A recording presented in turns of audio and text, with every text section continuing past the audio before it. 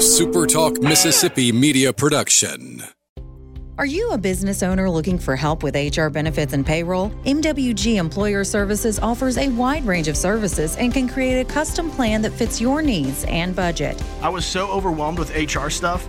MWG Employer Services took all the stress out of it and even set up my payroll. I couldn't be happier. MWG Employer Services is here to help you succeed. Call us today at 601-206-7966 or go to MWGEmployerServices.com.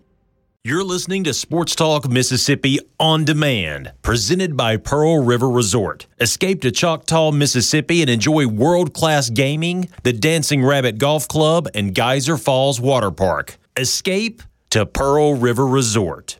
To the junction, in the Grove, and to the top. This is Sports Talk Mississippi. On your radio and in the game, right here on Super Talk Mississippi.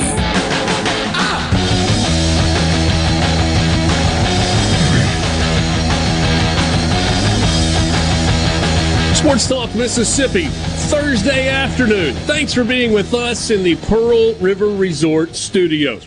Pearl River Resort, home of the Dancing Rabbit Golf Club. Visit them online at dancingrabbitgolf.com. Two 18-hole championship courses, the Oaks and the Azaleas. What a great time of the year to be on the golf course. You can book your tee time or plan your trip at dancingrabbitgolf.com.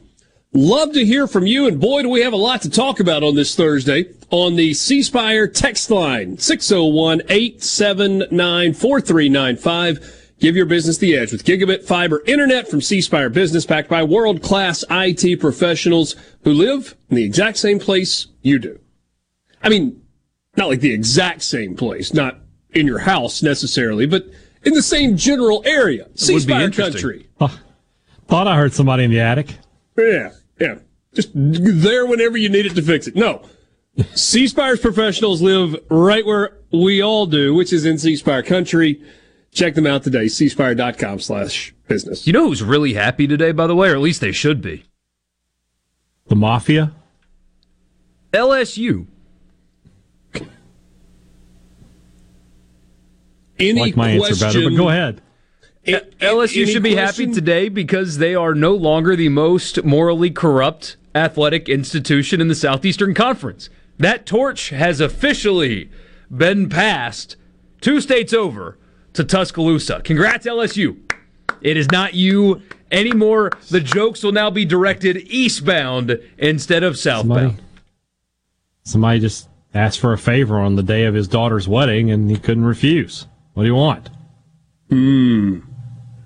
Why do you bring this to me today on the day of my daughter's wedding?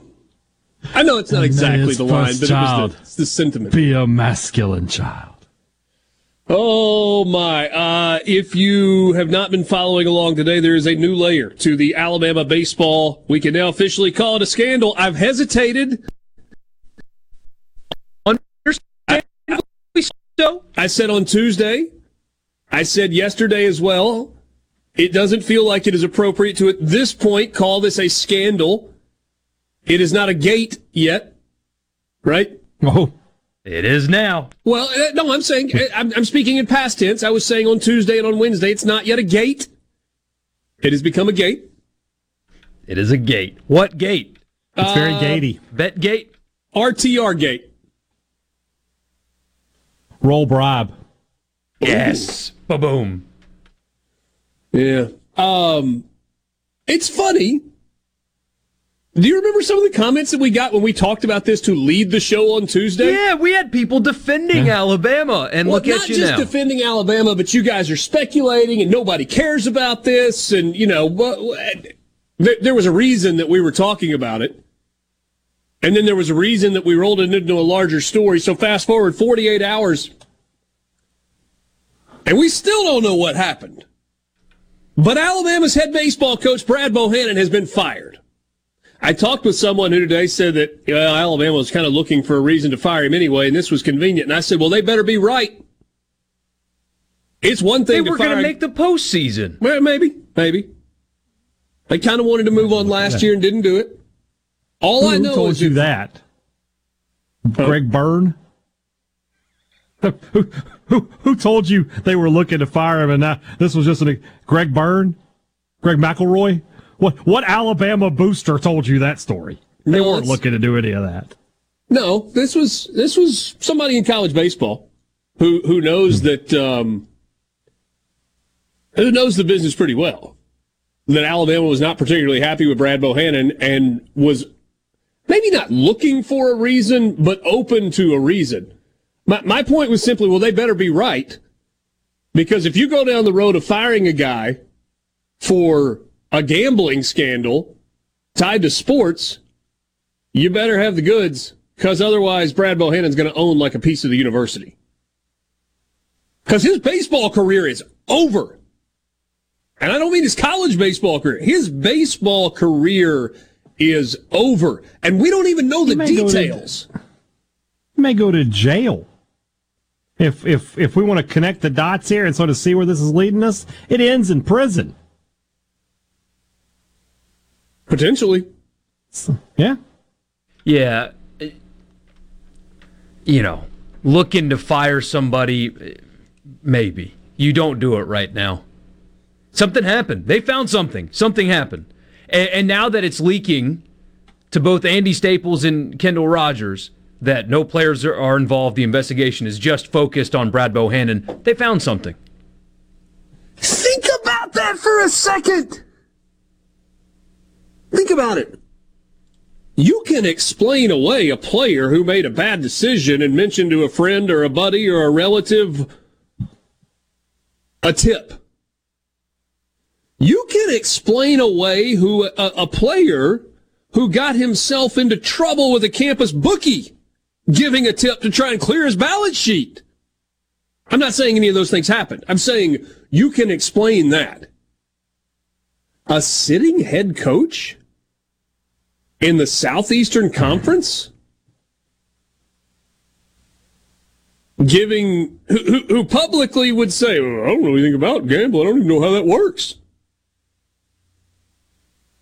And privately loses his job because of betting irregularities in the upper Midwest. I mean, get it out of the region of the country I'm in. Let's get this information to a... Borky just inadvertently explained how... Borky just inadvertently, maybe, just explained how big this story is. Andy Staples is covering college baseball today. Yeah, the implications. Andy Staples has probably not covered college baseball since he worked at the Florida student newspaper back in the day. The implications of this are far, far reaching. Again, it's still speculative, but they fired the guy, so they found something. A head coach at an SEC school. Maybe the biggest brand in the SEC. Doesn't matter. I mean, they're all huge, but at Alabama, a head coach at Alabama got fired today after a review went into gambling irregularities. That's what happened today. I feel like through all the craziness of, wow, can you believe it? People are missing that, like really not hammering that home that a head coach of an SEC school got fired today in connection to gambling irregularities. So we're what? 2 years, not quite 2 years into widespread legalized sports betting across the United States, beyond Vegas and Atlantic City. We got it in Mississippi. 2 years. Maybe 3. Hasn't been that long. I mean, this is still relatively new. Hey, Dad, how long have you been on September of 2019 is when the national ban was lifted. Yeah. But then states had to start enacting laws, and Mississippi's triggered right away, but other states, it had to slowly unravel. Yeah.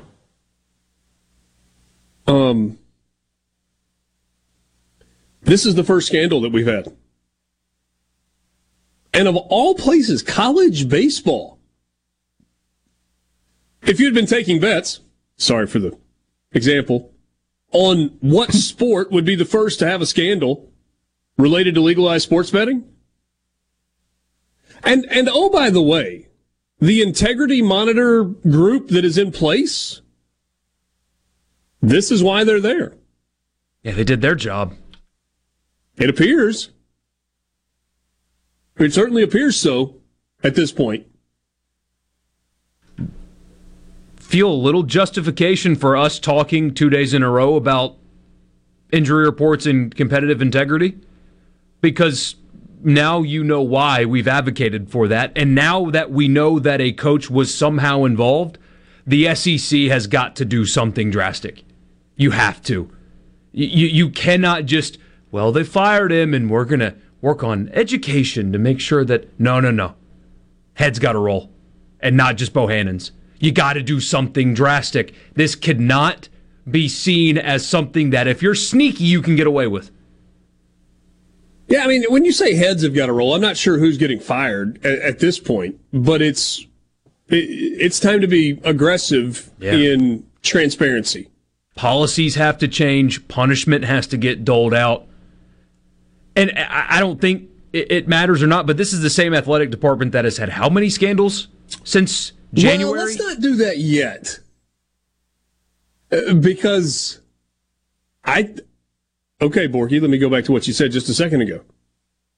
You said heads have got to roll. Should Greg Burns? When you think about the year that Alabama athletics has had, and it's May 4th. What is the level of scrutiny that Greg Burns,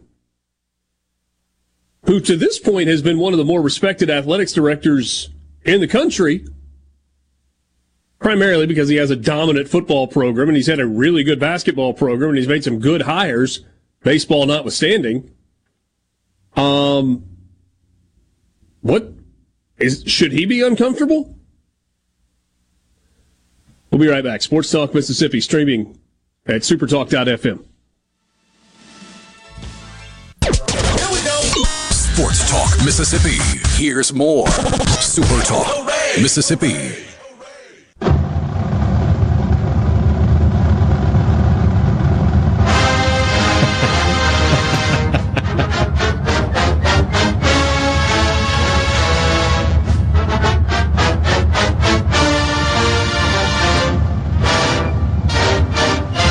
If you know the words.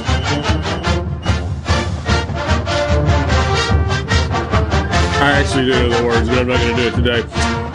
Sports Talk Mississippi. Say what? I know some of them. Can we overlay that music on the cleanup from the Lufthansa heist on Goodfellas? Can we just put that music over instead of Layla? We have Yay Alabama now. Man, since January, you had your star basketball player involved to some degree in a fatal shooting, another teammate get arrested on capital murder charges of that shooting, and another teammate present at the scene. That happened, although you didn't learn about the star player until weeks later being involved. During that season, after you find that out about the star player, they do the pat-down celebration and all that stuff, and your basketball coach says he was at the wrong place at the wrong time and all of those things that come with it. You had an incoming basketball commitment get arrested on marijuana charges, and he was had a gun with him. You had not the athletic director, but a step below him get arrested on domestic violence charges. It's all they are at this point, but still, that happened. And now you had to fire your baseball coach because he is connected to gambling irregularities involving his team. That is since January. It's May 4th. And may that be with you.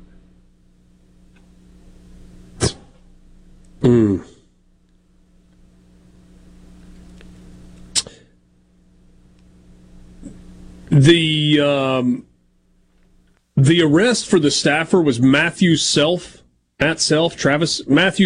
Self, third-degree domestic violence, deputy director of athletics for compliance.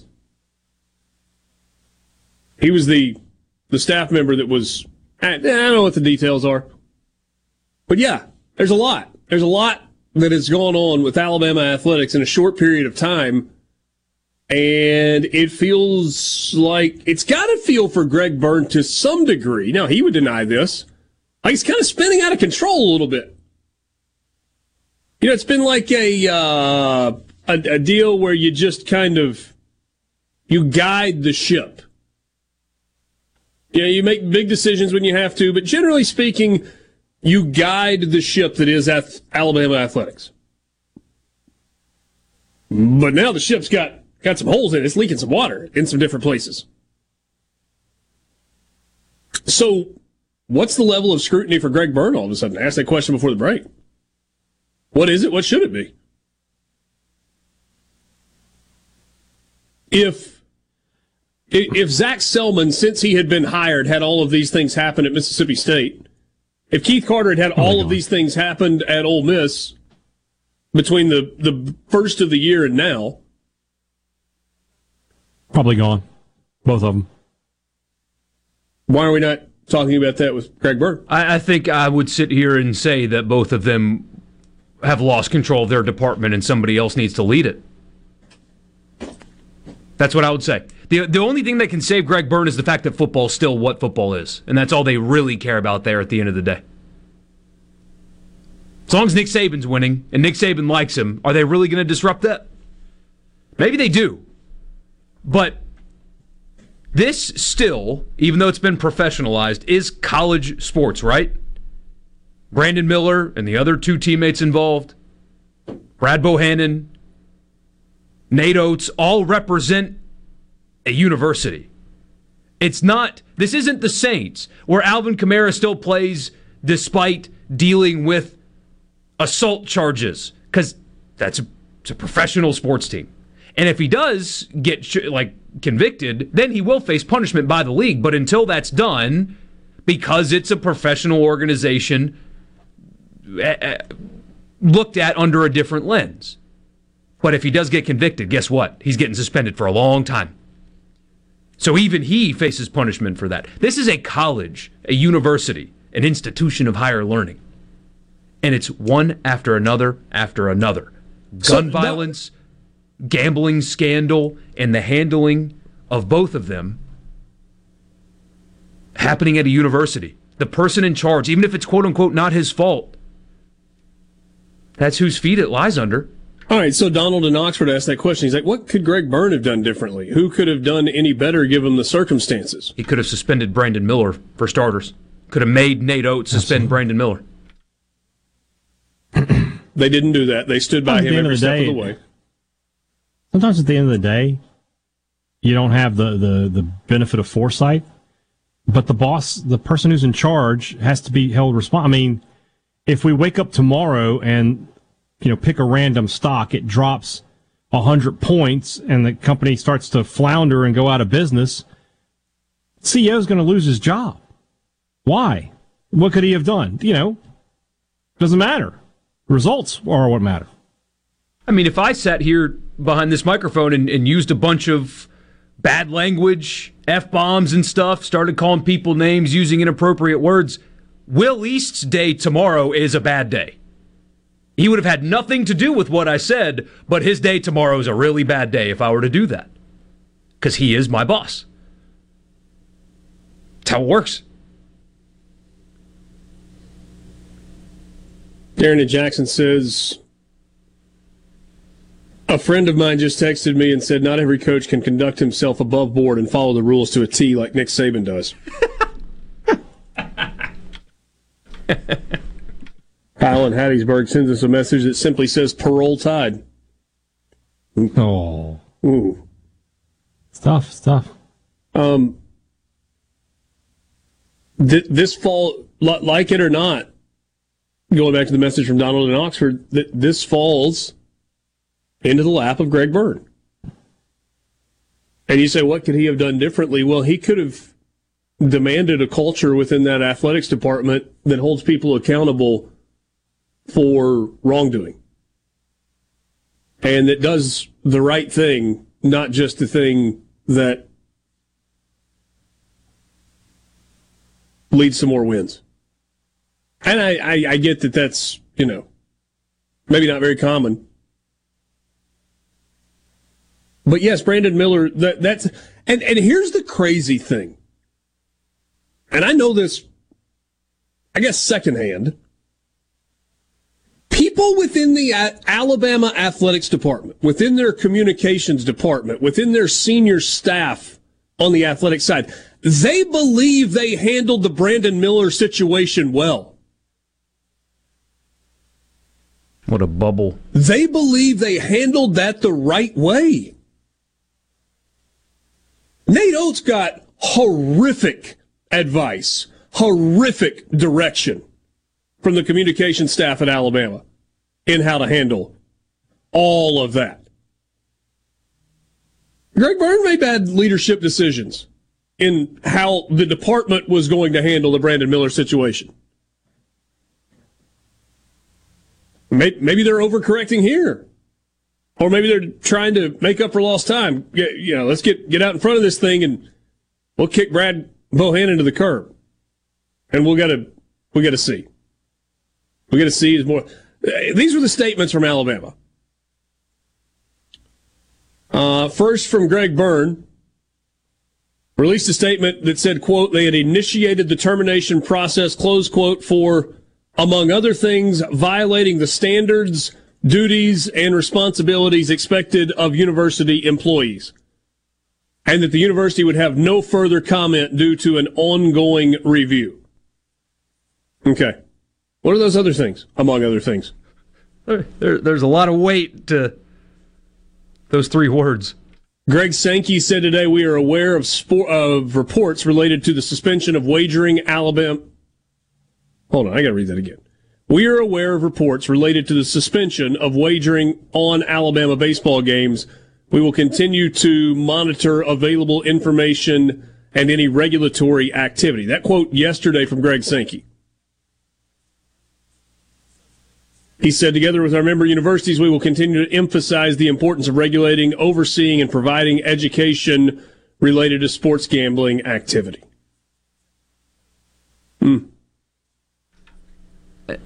When are the spring meetings in Destin? 3 weeks. Last week of May.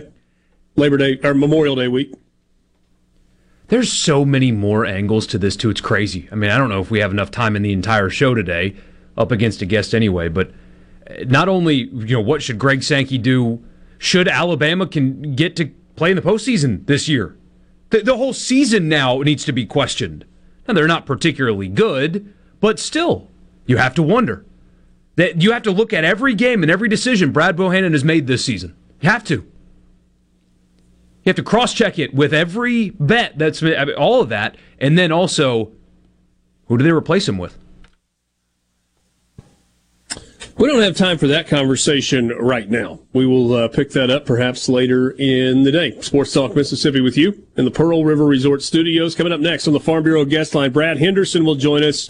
We will talk Ole Miss baseball next. TV. Let the broadcasting of the disturbed continue. Sports Talk Mississippi. Super Talk Mississippi.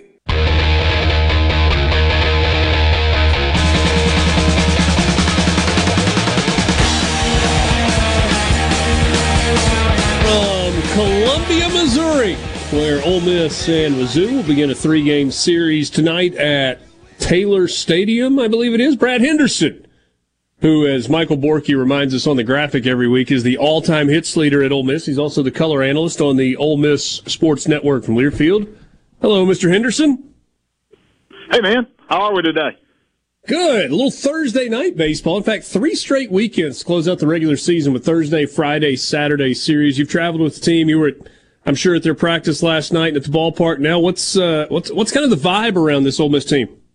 Yeah, everybody's getting ready to go. Obviously, got the lineup out. We've still got a couple guys banged up just a little bit, so the lineup's going to look a little different tonight as we face Missouri. But I think the spirits were good at practice last night, and then obviously they went and hit early today, and so they're fixing to leave the hotel here soon. I've already made it to the ballpark, but I think everybody's excited for Game 1 here in Como. All right, so tell us about the ballpark just a little bit, because most people have watched the game from there, seen pictures of it, and it's a lot different than most of the rest of the SEC. Yeah, it is. It's a little smaller than what we're accustomed to.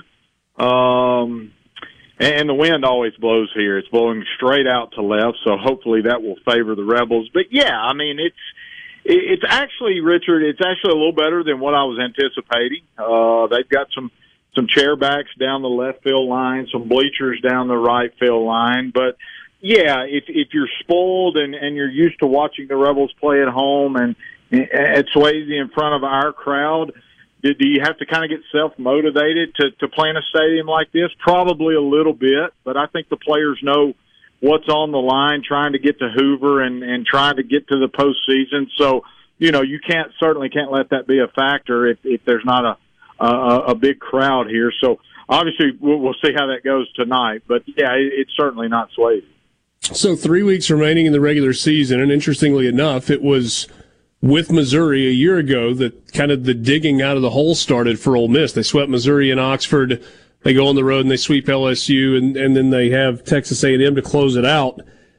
How much awareness do you think among this team is there about what they've got to try to accomplish if they want to return to postseason? Or they kind of just set that aside and said, let's just go play, try to play our best and see what happens? Yeah, I think it's the latter. I think they just try and stay focused one game at a time. And we knew the conference schedule was top-heavy on the front end, and obviously the injuries to some key players. We didn't get out of the gates as well as we'd have liked. But, yeah, we got an opportunity now, and this was about the time when we started to put it together last year, and we were a little farther ahead, right, going into the final three series. But, I think it's a team we match up well against. We'll see Chandler Murphy tonight, who we saw 2 years ago in the Super Regional at Arizona, and last year in Miami when he was with Arizona. So it's be a familiar right-hander we'll face tonight. And to be honest, after the first weekend, Mizzou is 2-16 since that first weekend after sweeping Tennessee. So obviously they haven't played their best baseball either lately. So I think it's an opportunity for Ole Miss to continue to play well. They've won 3 out of the last 4, and so we'll see how it goes here at 6:00. So, Brad, what do we need to know about Missouri? Because they are, I mean, to your point, they swept Tennessee right out of the gate, and everybody was like, whoa, what's going on? And then they've been really bad since. They have had some injuries, especially on the mound. What gives with this Missouri team? Yeah, they've had some injuries, kind of like we have, and I think if you're Ole Miss, you got to get through the heart of the lineup. You got to get through Ziesler and Mann. Those two guys can really hurt you. But they've struggled. They've struggled offensively in the league. They come into the night hitting only .216. They've only hit 17 home runs in the league, and so. My thing would be you can't let those two guys beat you, and you got to take care of the rest. And, the question mark for Ole Miss and it's been the consistency, but you can't give them free passes. You got to make them earn it. The wind's going to blow out here. We know that. It sits up on a hill kind of here in Columbia, so you've got to make them earn it. And if you do that, I feel good about where Ole Miss could finish this weekend. But if you don't, you're going to be in a dogfight. But for me, that's the key is can Rivas, can Quinn, and whoever throws game 3 on Saturday, can they stay in the zone and make the Missouri lineup beat them? If you had to give a letter grade to Jack Doherty for last weekend, remembering that he pitched 2 times and it looked a little bit different the first time, the second time, what would you give him? Yeah, I would give him an A. Obviously, A+ would have been really good both outings, but obviously game 1 he did get an A+, right? And then I thought game 2, B+, A-, just simply because he did give up the lead twice. I mean, and so he would tell you that. But I thought he really gutted it out, and I thought he was the right guy to be in there. We had Braden Jones ready to go, but when you're a coach, you want to win or lose it with your horse, and Jack's been our horse, and that was the spot he was slated to be in at the beginning of the season, so we stuck with him.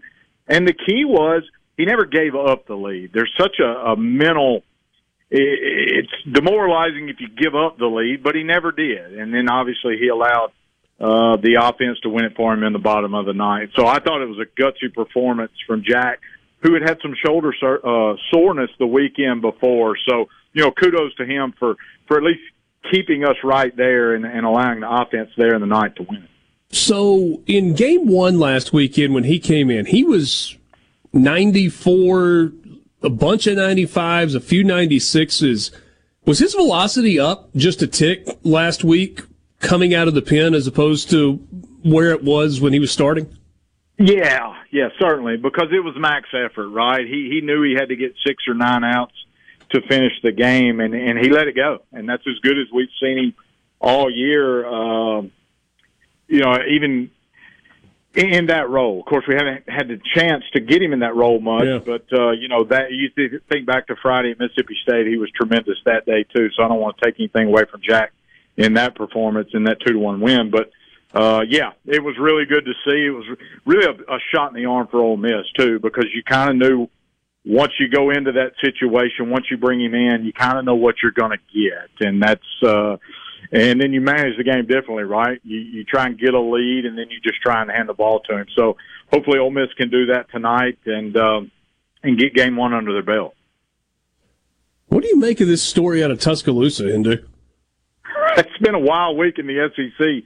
Hadn't it, with with Scott Foxhall on Monday and now Brad Bohannon in Tuscaloosa. I've only read bits and pieces since I've been here, but I was really shocked. I don't know Brad Bohannon personally, but everything I've heard about him has been nothing but positive and good things. So it was really a shock to me, and I'm sure there'll be some more stuff come out on it. But with 3 weeks left in the season, it was really, truly a storyline today when I got the news.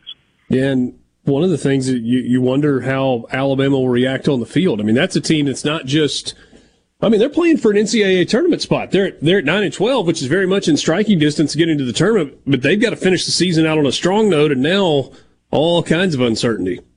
Yeah, it is. And obviously it's going to – what's it going to do to that clubhouse? And I think it goes two ways. And I had this conversation with David Kellum on the way over here. It's either going to rally the troops and they're going to figure out a way, or, the possibility of them imploding is certainly in play. And you hate that for those kids, right? They didn't deserve that. And they're going to have to face some challenges now over the next 3 weeks. And they're a good baseball team. They're a veteran team. And I think that's why, they could err to pulling this thing together and sticking it out and playing well down the stretch. But, boy, it sure was a curveball mid-morning today when that news broke of Coach Bohannon. Yeah, certainly was. Hindu, we always appreciate your time. Great catching up. We'll be listening in tonight, Ole Miss and Missouri, 6 o'clock, 5:30 airtime on the Ole Miss Sports Network from Learfield. Talk to you soon, bud. Thanks, RC. That's Brad Henderson, all-time hits leader at Ole Miss. And he'll sit in that chair alongside David Kellum inside Taylor Stadium. He was very gentle with his description of the Missouri baseball stadium in comparison to some of the others in the league. It's nice of him. He's a nicer guy. Maybe than we are. Well, that's I would definitely say that, yes. Than me or than you or than all of us? Than all of us. Yeah. Combined. Do you see Vanderbilt's going to do some updating to their baseball stadium? Good for them. What are they doing? So they announced, I guess it was last night or 2 nights ago, paint it the same color as a Cracker Jack box. It looks like, based on the leaked rendering, I'm sure they've since published it fully, but it looked like they were going to do like a club area that extends all the way down the first base line. That's good. That's along that street. That'd be cool. It'd be really cool if they upgrade that. They're kind of, for lack of a better phrase, they're kind of screwed with the space that they don't have there. Very little you can actually do in terms of like full-scale renovations. Very much landlocked. Sports Talk Mississippi, All guests join us on the Farm Bureau guest line. Check out favorites.com and go with the home team at Mississippi Farm Bureau.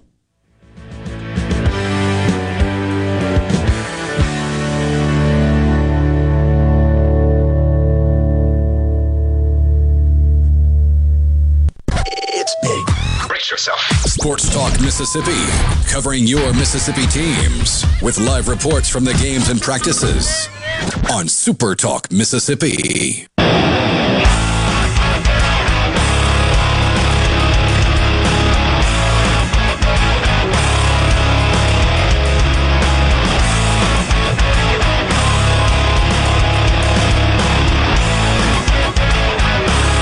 So Brian Haydad made the observation earlier this week, or the prediction, rather, earlier this week, that the winner of the Ole Miss-Missouri series would go to Hoover and play in the SEC tournament, and the loser of this weekend series would not.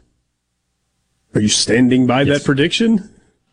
Well, I don't know. If Alabama gets kicked out, maybe everybody can get in. I don't know. It's going to be funny if State and Ole Miss both get in because Alabama doesn't get to go. Should they be allowed to go? I don't know. I feel like Ruxin in the league here. There's been collusion. This entire season is suspect. I don't know. If no player had anything to do with it, then yes. Yeah, that would be an incredibly unfair punishment for a team if their coach was at some level involved in sports betting or providing information or whatever, fully knowing that it is blatantly and vehemently and unequivocally and without question against the rules at every level, then obviously he's got to be out. But I don't know that you punish the team for that. Yeah. That seems a bridge too far for me. I think eventually the program needs to be punished in some way or somehow. The SEC needs to do something drastic. Why does the program need to be punished? Who else? I call for a full investigation into all Alabama athletics, which should take a full calendar year. Let's just shut down the programs. Sometimes it takes 5. 5 years? Okay. Football, basketball, baseball, nothing until we are convinced there's no problems, no shadiness. You've got to, if you're the SEC, you've got to do something drastic. You have to. You can't just sit there and say, well, the coach was fired, so all good. You can't. You have got to make an example out of them. You have to. This cannot be, you simply cannot, as a league, have everybody else think they protected Alabama. They got caught with a coach somehow involved in gambling on his own team. And you think this should happen at the league level, not at the NCAA level? I don't trust the NCAA to get it right. I think the league can and would do it better and more efficiently. I think Greg Sankey needs to just take over making decisions and letting everybody else in college sports follow him because everybody else in college sports would follow him. I have a question. What would we saw what happened with basketball when they were ranked number 2 in the nation and how they handled things. What if Alabama was really good? What if they were number 2 in the nation in baseball right now? Are we hearing about this? Yes, because it wasn't a decision to bring this up internally. Yeah. Alabama's hand was forced in this. It was forced by the Ohio Gaming Commission. The OCCC. What is that? The Ohio Casino Control Commission. But are they firing Bohannon if they're number 2 in the nation, or are they just like, we're going to investigate and see what happens?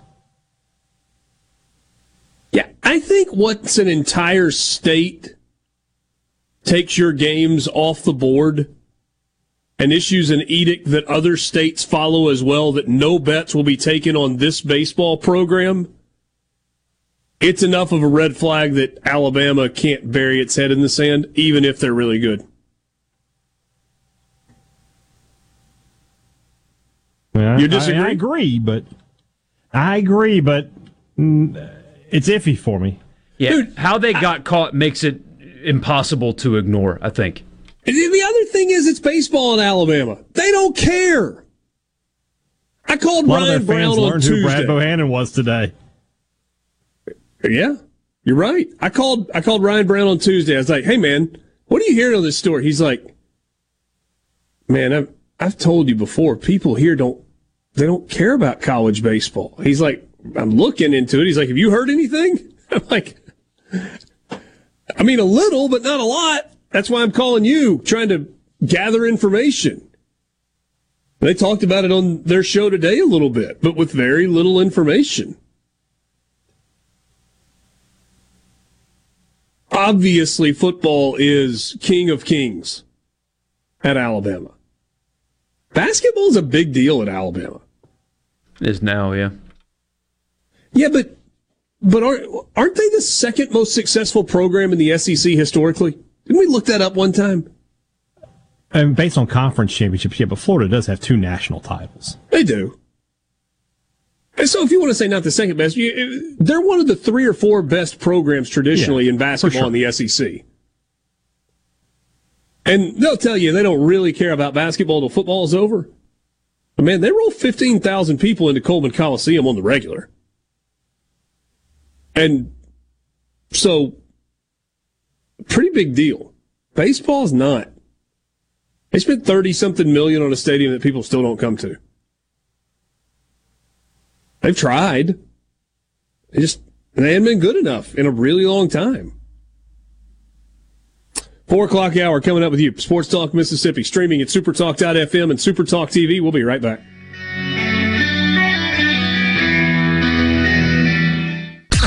Come on, SuperTalk Mississippi. Check this out. Are you ready? Yeah. Sports Talk Mississippi.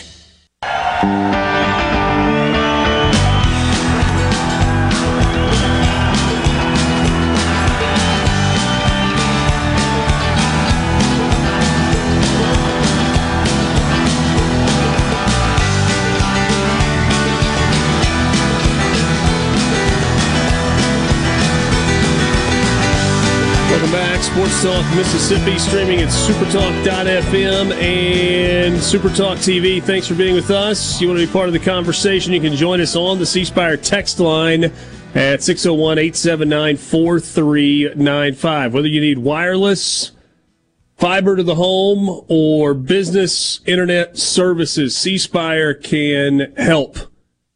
Visit them online at cspire.com or stop by a C Spire store today. Richard Cross, Brian Haydad, Michael Borky coming to you from the Pearl River Resort Studio. Pearl River Resort, home of the sportsbook at the Golden Moon. You can check it out yourself. Great place to watch games. Great place to get in on the action. They do it the right way. Pearl River Resort, the sportsbook at the Golden Moon Casino. Brad Bohannon was making $475,000 at Alabama. He was the second lowest paid head coach in the SEC, ahead of only Steve Beazer at Missouri.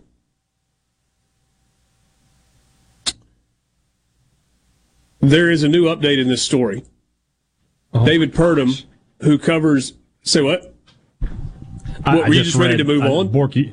No, he just read it. No. Borky just retweeted, and I just read what you're about to say, and that was my in real time reaction to it. Oh, I thought that was oh my gosh, can we just move on? No, not at all. No. Oh no. We stay with this. David Purdom is the guy that covers gambling at ESPN. And he has updated his story as he has several times since Tuesday. Alabama baseball coach Brad Bohannon was fired Thursday amid a widespread investigation into suspicious betting activity on the Crimson Tide's game against LSU 6 days ago. Not new information. Here's your new information.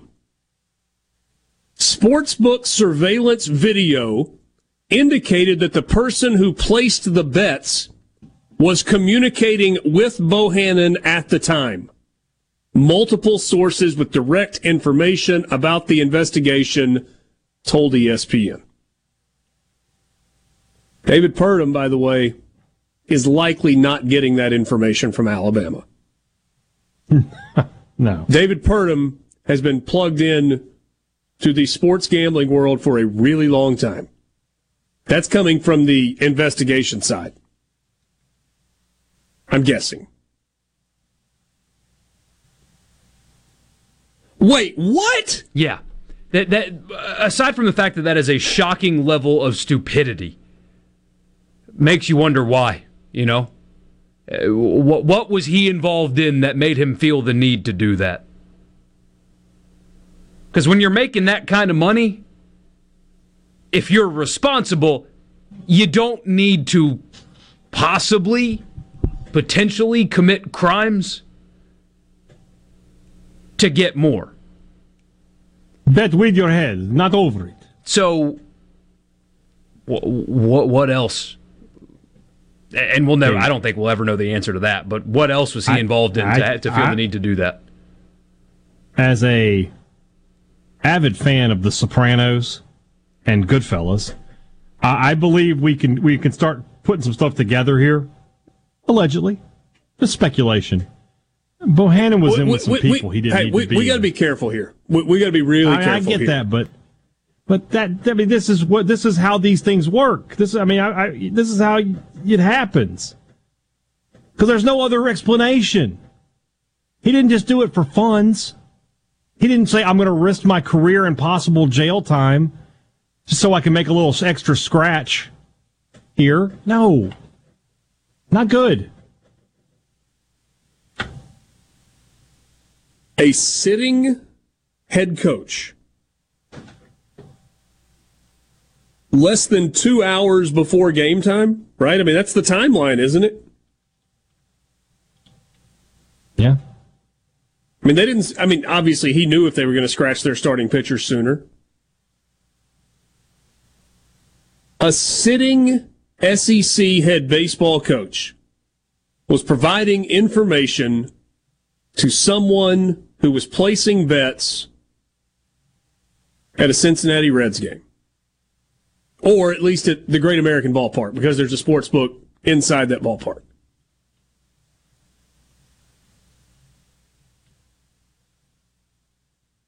Does the information that it doesn't matter. Never mind. It doesn't matter. It's a non-public tip. I mean, LSU was a minus 245 favorite in the game. Paul Skeens was pitching. They're probably winning that game regardless. But knowing that the best pitcher for the other team was not going, and they were starting somebody that had not pitched since March 16th, or who hadn't started a game since March 16th, that's valuable information. Especially when it's non-public and the line had not had a chance to be adjusted to reflect it. That, like we said at the beginning of the show, confirms why we talked about injury reports. That has to happen now. You have to do it. You have to. You can't let this happen again. You have to do this now because a coach is engaged in the practice. You have to do it. Or allegedly, a coach has engaged in the practice. Now, look, there are certain things that an injury report wouldn't reflect. If they thought this guy was going to start until 2 hours before game time and he starts the process of getting loose and he's too tight to go, then you scratch him. That's not a violation of the injury report policy. No, but once in the professional leagues, how they do it, once it is determined, immediately everybody has to know. The second it is determined, it has to be reported. So if 2 hours before the game, Coach, I can't go, they immediately have to alert everybody involved, he can't go, once it is determined. I'm going to read this again. It's hard to fathom. This is David Purdum's story at ESPN. Sportsbook surveillance video indicated that the person who placed the bets was communicating with Bohannon at the time. All right, so I'm thinking about, like, the movie Casino, where they cut to one of the shot of the wise guys upstairs who are watching video surveillance feeds, but just with much better technology now. So is this a deal where you've got a bettor who's holding his phone, and his phone rings, and he looks to see who it is, and it says Brad Bohannon, and they're able to zoom in with the video footage to the point where they see that? Because how else would video surveillance indicate that the person who's taking the bets is talking to Brad Bohannon? Does it have audio? I don't know. I mean, with what I don't know a ton about casino security, and maybe we could maybe you want to fire off a quick text to one of our friends at Pearl River Resort to ask them this, but I have to imagine they have cameras in such places that they can hear conversations. And you don't have any privacy in a casino. You give it up when you walk in the door. Yeah. Man. This is either something shady is going on, or Brad Bohannon is the single dumbest coach in college sports. Those are your only two options in this situation. Pretty much, yeah. I mean, there was a Memphis basketball scandal back in the early 80s involving Dana Kirk. I don't remember all of the details. I mean, there have been stories of fixing games. Yeah, like point shaving back in the day. Well, we had the Tim Donaghy story with the NBA referee years ago. Could you imagine how nervous he was when Alabama started coming back in the game? Sitting in the dugout? Like, what's going on here? Maybe Mike in Oxford is onto something. Maybe Alabama got Brad Bohannon's phone. You got Or do just we have another Hugh Freeze situation? Or just pulled his call. Do we have another coach who didn't use a burner? But again, well, couldn't you subpoena that? Because this isn't NCAA. This is different. Couldn't you get those without the opportunity to retract? Why would you know he had it? You go buy a track phone, throw it away afterwards. We're not dealing with the smartest people here, clearly. I get that at this point, yes. Brian on the C Spire text line says they must have known the person placing the bet was suspicious. I think the bet was suspicious. If they bet 5 figures on a random college baseball game in Ohio, why? That is something that is immediately going to why is this bet coming in? This isn't like a Monday Night Football bet where 5-figure bets happen all the time. This is a random Friday college baseball game between 2 SEC teams being placed at a baseball stadium in Ohio. It doesn't make any sense. You know David Purdum's going to get the number, too. We'll find out how much it was. Yeah. He'll get it. Yeah. Haven't they alluded to the fact that it was a 5-figure bet? I feel like I've read that in one of these stories. But we'll get if he got the phone call, he'll get the size of the bet, too. Only a matter of time. I was told by someone in the sports gaming industry that them not having bet limits on college baseball is really stupid by the sports book. Come on. Are we going to do this? Back to Sports Talk, Mississippi. Keep rolling. 3, 2, 1. Super Talk, Mississippi.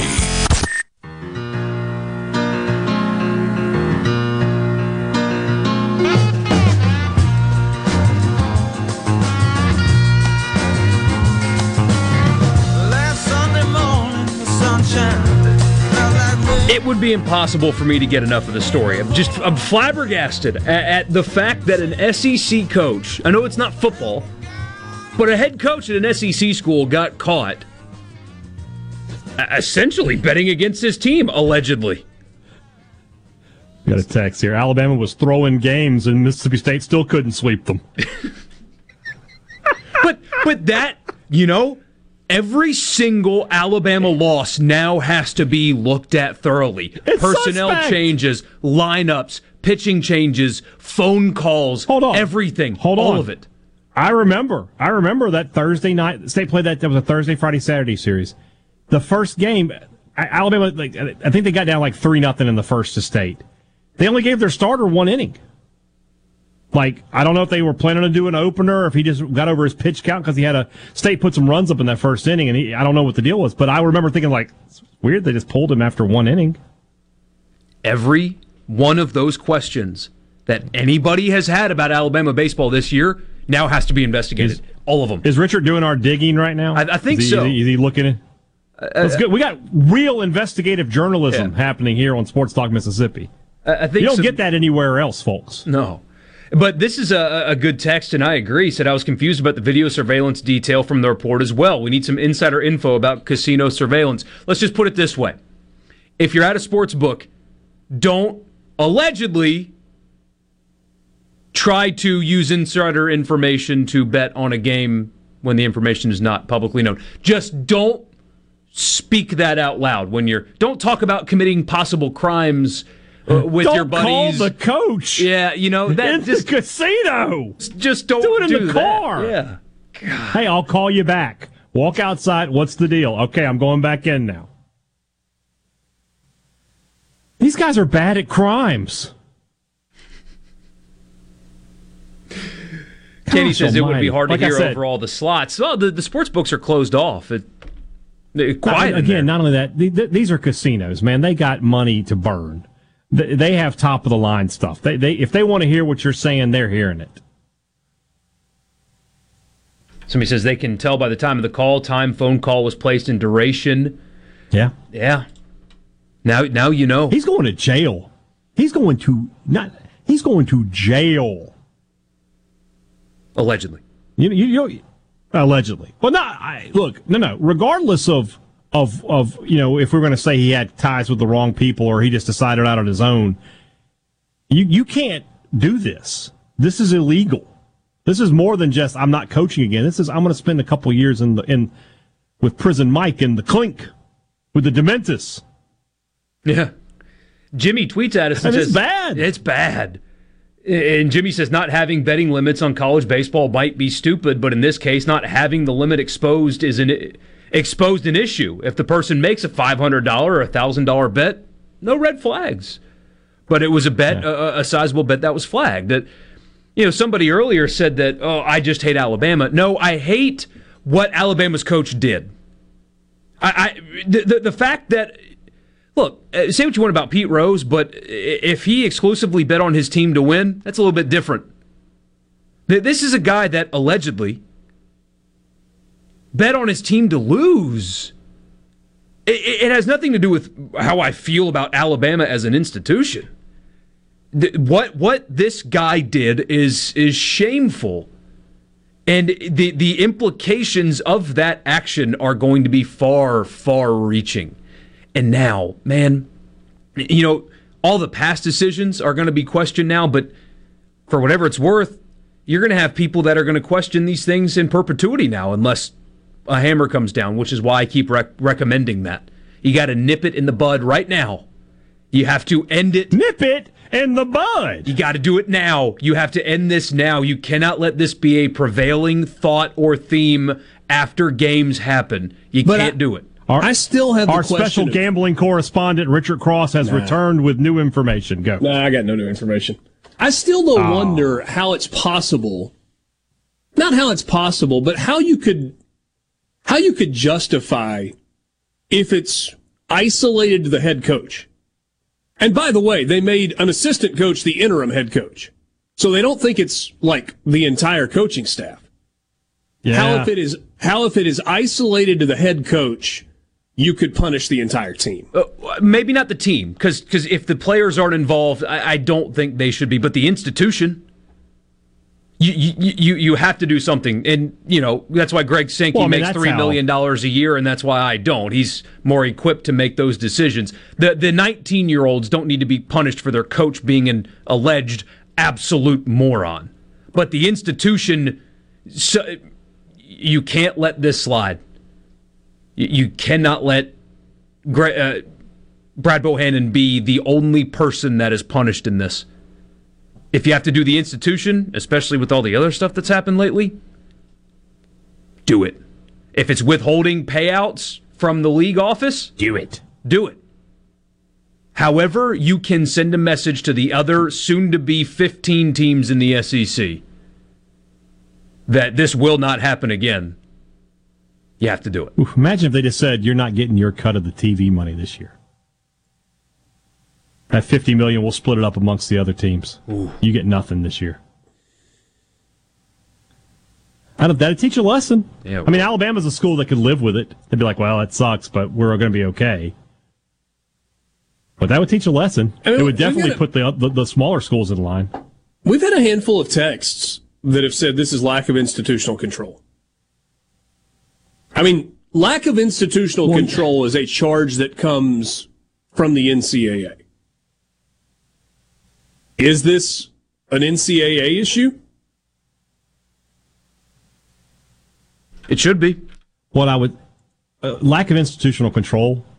I mean, I understand it's an NCAA charge, but if we just use the words, when you have a basketball program that's letting a guy connected to a murder investigation play without penalty, and now you have your baseball coach being fired and being involved in a possible illegal gambling scandal, your institution lacks some control over its athletic department. There's just semantics. I agree with you.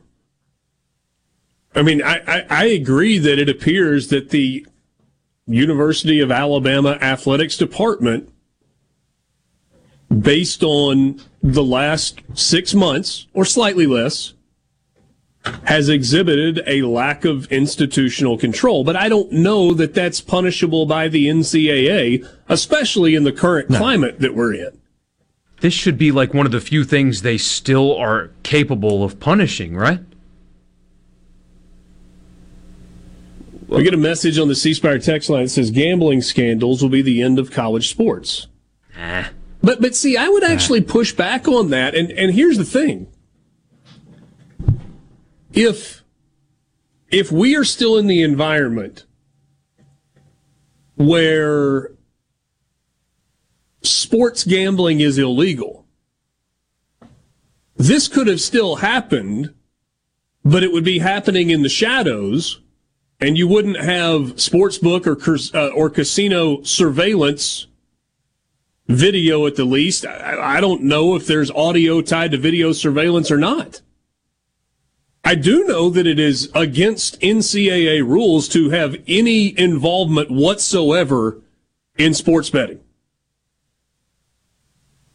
Every school in America tells its players and its coaches that you cannot be involved in sports betting at any period. At no level can you do that. Every athletic, every football building or whatever, there's posters and there's signage everywhere that says that's anti-gambling. It's everywhere. You can't possibly miss it. I mean, on the walls in locker rooms in the men's room, you have two posters. One that talks about proper hydration and this is what your urine should look like, and the other that says you cannot be involved in sports betting. Are you a bad teammate? I'm not making that up. Pee? No, you're right. No, it's 100% accurate. Like there are, if you walk into a restaurant or a bar, they've got the advertising above the urinals, like the little plastic covered deal where they can slide a sheet of paper behind it and advertise a DUI lawyer or how to get your teeth fixed at the dentist or, who to call for a ride. In football locker rooms, they have those similar things on the wall. And one is a picture of the color of what your urine should be to prove that you're properly hydrated, and the other is no gambling. And it's not just no gambling, it's no involvement with any part of the sports betting process. It is an NCAA issue. I don't know if they'll get involved or not. If they know what's good for them, they will. And what we don't know is the why. Right? I mean, that's the biggest question in all of this. Why, Brad Bohannon? Why? Why did you do it? We'll be back. Sports Talk Mississippi. You're hearing Sports Talk Mississippi. What? This is so awesome on Super Talk Mississippi.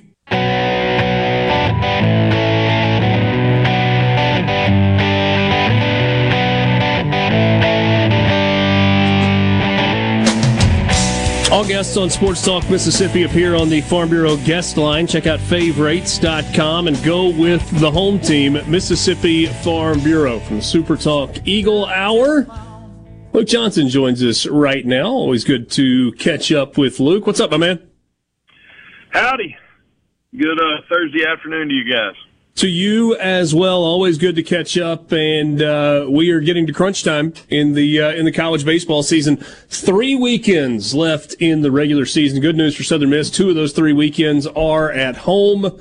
3 of the final 4 at home. If you go back to last weekend, and we talked with Scott on Monday. What a good week Southern Miss baseball had last week with 5 wins, 2 in the midweek in an area where they had not been very good this year, and then they get the sweep of Arkansas State this past weekend.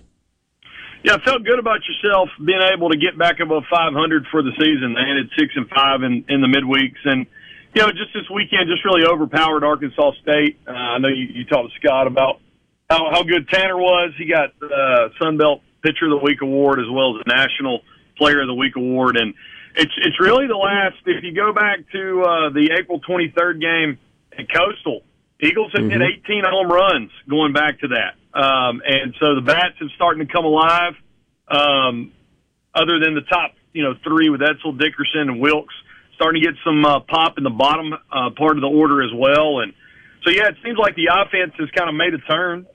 Some of that, I think, was, Arkansas State, but Eagles got some production even Tuesday night. Nick Monastery continues to shine at second base. He had a grand slam Tuesday night against Tulane, and so it seems like they've begun to find a stride here with a 7-game winning streak.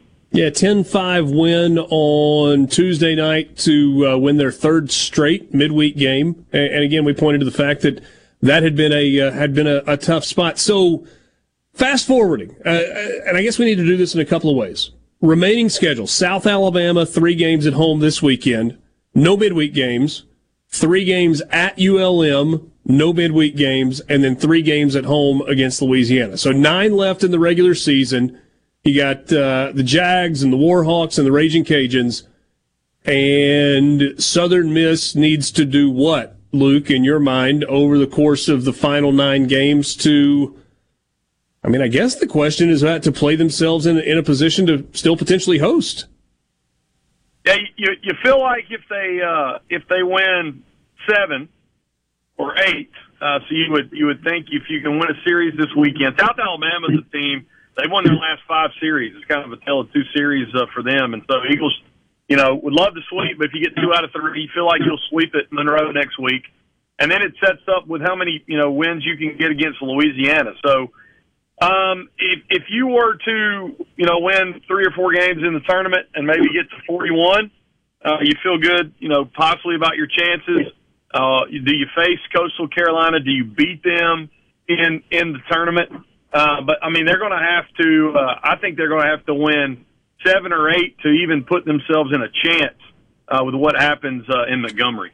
All right, so if we look at this a different way, where it's not, hey, you're trying to win a certain number of games to host, I can't help but wonder if there is a certain number of wins combined with RPI that makes Southern Miss a strong enough 2 seed that they don't get sent to Baton Rouge. What's frustrating is it's just like the NCAA sometimes will, make people like cross country, road warriors, and then teams, it seems, in our what we've seen the last 5 years, if you're going to be a 2 seed, you're pretty much pegged. State came in 2017, LSU came last year to Hattiesburg.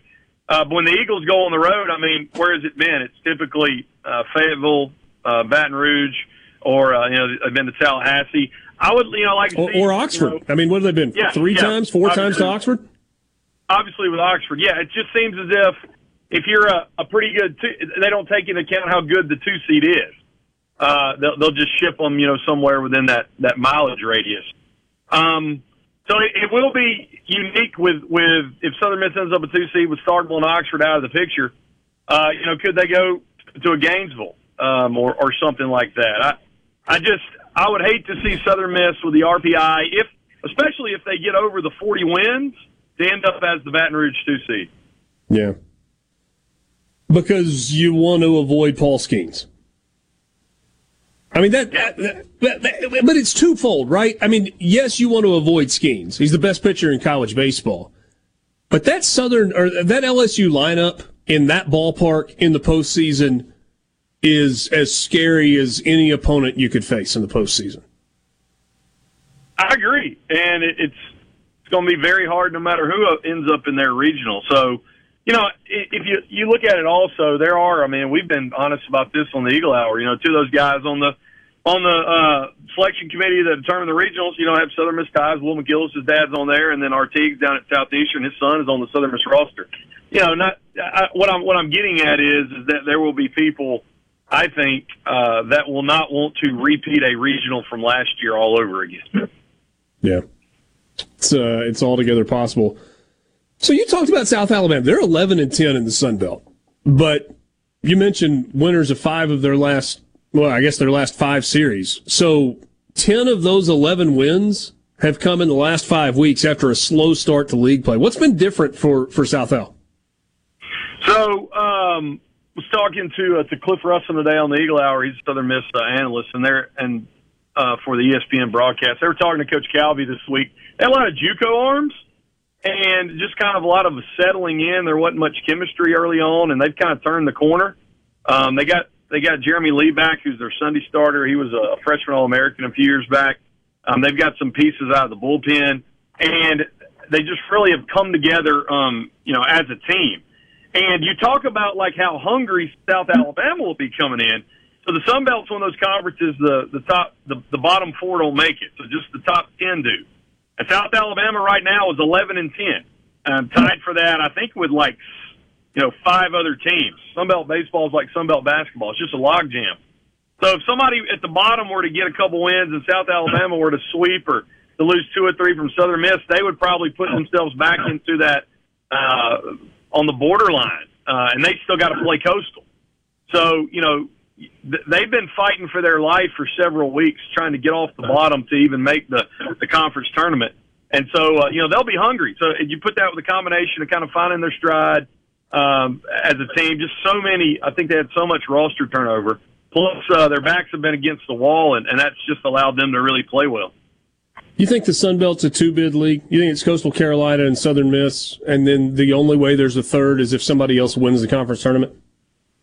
I mean, Troy's got an RPI. They lost 2 out of 3 last weekend, but they're hovering. What are they, like 33 today, maybe? So I do think that it can be a 3-bid league. Some of the projections have Texas State kind of on the line. 4 will be really hard. Troy's RPI is 32 today. Okay, but I think it's a. I mean, that'd be crazy, wouldn't it, to have a really good 2 seed. If Southern Miss got back in the hosting conversation, and to have a regional either in Conway or Hattiesburg, and to be a 2-seed league, 2-bid league. Yeah. Yeah, but I mean, you look at Texas State 30-16 overall. They're 12-9 in the league, and Troy, to your point, I mean, to me, the conference record is the problem for Troy. I mean, it's 11-10. I guess the RPI maybe matters more than that, but it feels like they're going to have to win some games down the stretch. Game times this weekend. 6 o'clock. 6, 2, and 1. But they might change. If anybody's looked at the weather forecast for Hattiesburg, it's supposed to be rainy tomorrow, maybe clears later on, and I'm just looking at the weather forecast, nothing official, obviously. They may have to play later on Saturday just to kind of avoid some weather. Okay. Well, we'll certainly keep an eye out for that as we roll into the weekend. Luke, always good to catch up. Thanks for your time. Thanks, Richard. Have a good day. That is Luke Johnson. He's co-host of the Eagle Hour on SuperTalk Hattiesburg, SuperTalk Laurel, and always available at supertalk.fm on demand. You can get it as a podcast and listen whenever it is convenient for you. Speaking of baseball, you can come join the Premier Collegiate Wood Bat League in the South as the Cotton States Baseball League is hosting its 15th season with games at B&A Bank Park in June and July. Collegiate players from Tennessee, Texas, and Florida are already committed for the 2023 season. You can send in your application to cottonstatesleague.com. It's got to be in by May 12th to reserve your spot in the Collegiate League. Cotton State's baseball is affordably priced. It features great facilities, great coaches, an invaluable opportunity to compete and get reps during the summer for college players, but also for up-and-coming junior high and high school players. Stat packages are available with results posted nightly throughout the season. All of the games are at B&A Park in New Albany. It's centrally located to so many great players from across the Southeast region, including prospects at all levels. The application deadline for high school and junior high players, you got a little bit longer on that. It's June 2nd. So the Collegiate League deadline is May 12th. The high school and junior high deadline is June 2nd. Check out Cotton State's League on Facebook, Twitter, and other social media platforms, and, of course, on their website, cottonstatesleague.com. We will wrap up the 4 o'clock hour with you. Remind you that coming up a little bit later in the 5 o'clock hour, Deuce McAllister will join us. We'll talk about the Saints and their draft class and whether or not it was a boring draft, but whether or not that was a good thing for New Orleans this year. Sports Talk Mississippi, streaming at supertalk.fm and SuperTalk TV in the Pearl River Resort Studio.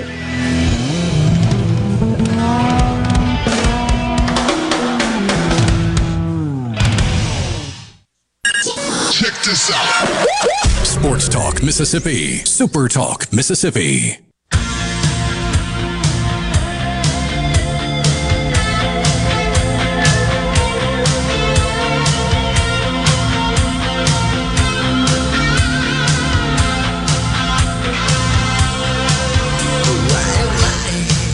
Welcome back, Sports Talk Mississippi. Thanks to Luke Johnson for joining us on the Farm Bureau guest line. Check out favorites.com and go with the home team, Mississippi Farm Bureau. Outside the Lines, which is the news part of ESPN that we see on television, spent about 6 minutes on the Alabama baseball story today. And the host of the show had David Purdom on as a guest. And we don't have time to play all of the interview for you, but he did specifically, he read Greg Sankey's statement, and then he said to David Purdom, you have been in contact with the NCAA.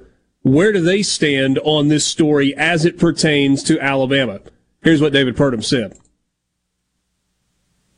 Yeah, the NCAA is aware of the issue, and they were very adamant about how seriously they take sports betting and the dangers that it poses to its student athletes. So they're following up with everything, and they're on top of everything. I understand that they're part of the lead of the investigation. So there you go. Now, the idea that the NCAA is on top of anything, that strikes me as a little bit, oh yeah, okay, sure. Like they've been on top of everything else that they've done.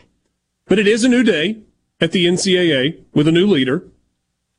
And the fact that the NCAA is involved in this, not to mention gaming regulators and sports gambling integrity monitors, and they're not going to treat the NCAA, or at least I don't think they will, the same way that the feds did during the basketball, where they won't turn over information. I would think that these are groups that would work with the NCAA because it's all about integrity and transparency and making the legalized sports betting industry needs confidence that you don't have. How am I trying to? I'm trying to say this. They cannot have, in the legalized sports gambling world, even the threat of impropriety. It's got to be on the up and up. And so I would think that they would work with the NCAA. I would think. Yeah. They should. Now, yeah, but they should. If the NCAA... There's been so much momentum to basically disband the NCAA. And even with the new leadership, I still can't help but wonder if Greg Sankey, when he sits in his office every day, thinks, I could do it so much better than them. And he looks at the Big Ten and how they negotiated their TV deal and looks at how he negotiated his TV deal and then watches the NCAA throw hundreds of millions of dollars out the window because they're bad at negotiating and wonder, we'll be better off. But if you're the NCAA, you can't govern pay-for-play anymore. It's done. State law has superseded that. But everybody agrees that gambling, getting involved with the outcome of games, is wrong. You had debate over players should get paid or they shouldn't get paid. Or, wait, you're really punishing a school because a couple Tennessee players went to a cookout? Ohio State players sold their own stuff and a coach got fired for it? That's stupid. That doesn't make sense. When it comes to this, everybody's in lockstep. Can't have that happen in sports. 5 NFL players at the end of April were suspended for violating the NFL's gambling policy. Jamison Williams, Stanley Berryhill III, Quintez Cephas, C.J. Moore, and Shaka Toney all suspended for gambling. On the other Detroit sports. Lions were hit the hardest. 4 of their players were banned. Yeah, some of them were on other sports. Doesn't matter. The ones that got the year-long suspension were on football, not on Lions games. Yeah. Calvin Ridley was hurt. Not what was it? It was Ridley, right? Got suspended for a year. Yeah. Did a little parlay. Yes. He wasn't even playing. He wasn't even playing. He was injured. Mm-hmm. Did a little parlay. Suspended for a year. And people made fun of the NFL. Those people were wrong. That is the right decision. Yeah. Suspended for the 2022 season after an investigation found that he bet on NFL games over a 5-day stretch in November of 2021 while he was away from the Atlanta Falcons. Yeah, not on the team, injured, rehabbing. Pulled up an app. NFL doesn't play around with this. Now, the difference, I suppose, in this story is that with the NFL, it's players who have been suspended. In this scenario, it's a coach, and Alabama has already fired its coach. And again, if you're late to joining us today, David Purdom, who is ESPN's gambling expert, has covered sports gambling for a long time, updated his story and put on Twitter just a little while ago that sportsbook surveillance video indicated that the person who placed the bets was communicating with Bohannon at the time. That's according to multiple sources with direct information about the investigation. 5 o'clock hour, college football fix when we come back. From the flatlands of Mississippi. Sports Talk Mississippi. Every minute worth waiting for. Super Talk Mississippi.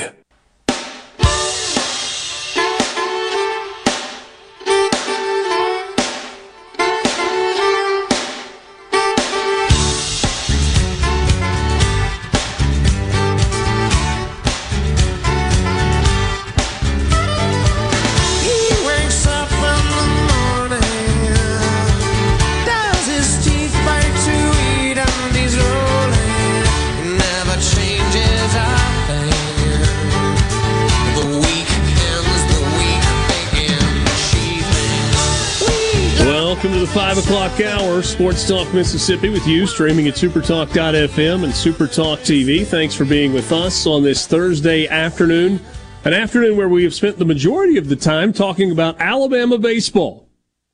And it has nothing to do with the fact that they are playing Vanderbilt tonight on ESPNU. If you want to watch, if you want to see how they handle that off the top of the show, you got Tom Hart and Chris Burke on the call. Not from Tuscaloosa, but from their homes in Atlanta and Louisville, respectively. Feels like it might be a good time for them to actually be at the ballpark. Just thinking out loud. We had Tom on with us yesterday. I wish we could have had that today. Yeah. Might have spent less time talking about water balloons and more time talking about this story if that had been the case. So, is that 6 o'clock also for the start of that game? I think it is, but I got to double check.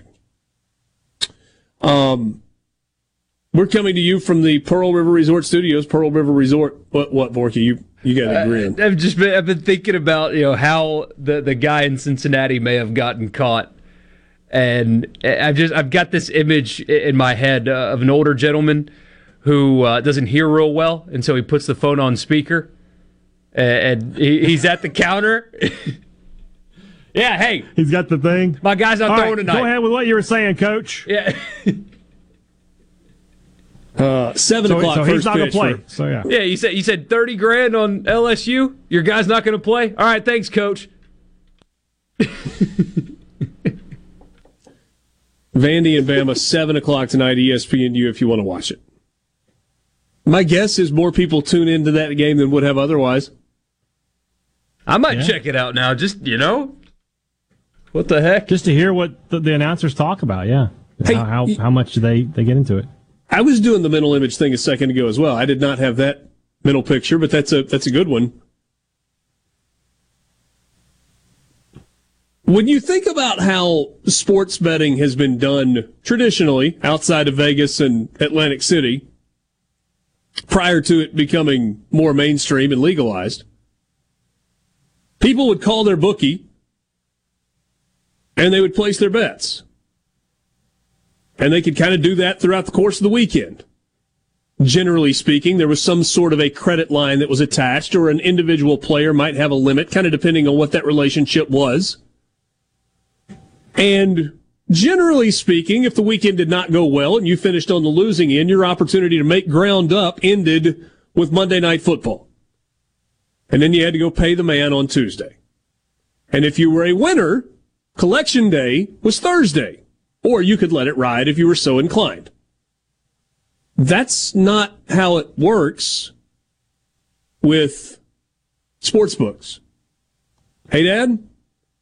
If you want to place a bet on the Los Angeles Lakers with our friends at the Sportsbook at the Golden Moon Casino, coming to you, by the way, from the Pearl River Resort Studios, if you want to bet $500 on your Los Angeles Lakers to win Game 2 tonight, then you need to have $500 in hand.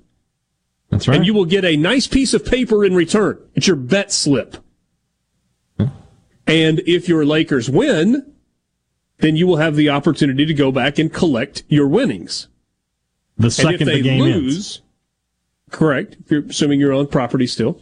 And if you lose, well, you can keep that little bet slip as a memento or not, but you have already paid. There's no collection process.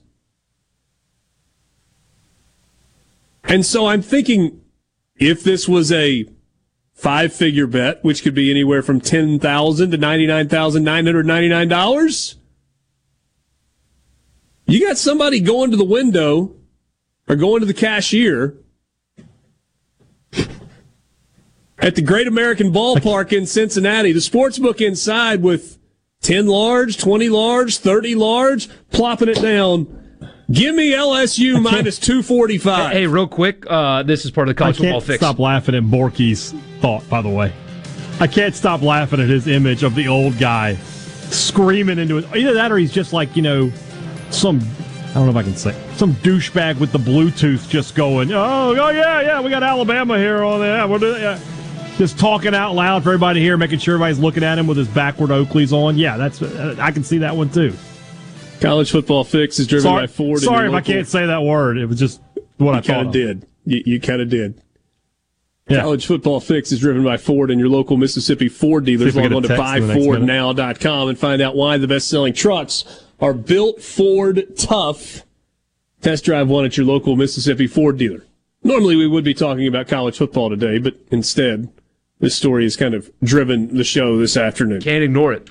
You just can't. Nah. Deuce McAllister will join us when we come back. Let's ask Deuce when we talk to him. Like, hey, I know this isn't related to the draft, but take me back to your days as a player. How did coaches, administrators, etc., talk to you and your teammates about gambling in both the NFL and when you were in college? We'll ask Deuce that when we talk to him coming up in just a little bit. I'm not even looking. I'm not even looking. Oh, man. Somebody said, hey, for a $500 bet, you actually got to pay $550. Yeah, I mean, you got to pay the juice up front as well. Oh, well, I mean, you can place. It depends on whether you're placing a to-win bet. Whatever. Never mind. Yeah, either way. But now what do they do? And by they, I mean everybody. What does Greg Sankey do? What does Alabama do? What does the NCAA do? And what does Greg Byrne do to replace him? Where do you go? Because... and do you trust Greg Sankey? Do you trust Greg Byrne to make the next hire? You know, honestly, no, I wouldn't. No. I wouldn't. Byrne has burned through a lot of credit, which I never thought was possible. I thought that guy was the elite of athletic directors, top of the line. And, man, he is just, these past 6 months. All right, so tell me what... Well, you have to go hire a new baseball coach at Alabama after the season is over. Whether it's Greg Byrne or somebody else making that hire. And I don't think that Alabama's going to fire Greg Byrne in the next month. I don't. They might should. I don't think they will. So let's assume it's Greg Byrne making that hire. Where does he turn? If you're an Alabama booster, a big one, and you know the school doesn't care, they don't care about baseball, do you tell Greg Byrne, hire somebody that's not going to do this? Don't care if they win or lose. Don't break the bank. We'll put that money back into the NIL fund that Nick is just so mad about that he doesn't have enough of. And hire somebody that will never, ever get Alabama baseball in the news again. Wouldn't that be if you were other than for their play on the field? Yeah, but even then, in don't other really words, care. never again. Yeah, it's Alabama baseball, never again. If the team doesn't, but hold on a second now. That's not fair because Jim Wells had that program rolling. They have not been relevant since then. That's true. Multiple trips to the College World Series, multiple SEC regular season and conference tournament titles, and an almost every year participant in the NCAA tournament when Jim Wells was the head coach. It's been a while. Yeah. Where would you turn? Porky, should I say what I said before the start of the show? What I said is you? It depends on how mad you want people to get. No, I don't think anybody's going to get mad out of this. And I mean this. This is, frankly, it's the biggest compliment that I can give. If I were Greg Byrne, now you got to remember, they're paying $475,000 to Brad Bohannon. So first of all, you got to decide if you're serious about baseball. If you're serious about baseball, then you have to pay a serious salary in the SEC. If you're not serious about baseball, you pay your coach $25,000 more than Missouri pays their coach. So you got to decide if you're serious. And if you're serious about it, then I pick up the phone and I call the second winningest head coach in the history of SEC baseball. That is 1 year removed from winning a national championship and has basically been a postseason mainstay, and who has a level of integrity that is impeccable among coaches, administrators, who's never been sniffed by the NCAA for anything, and who has run a model baseball program for 2 decades in the league.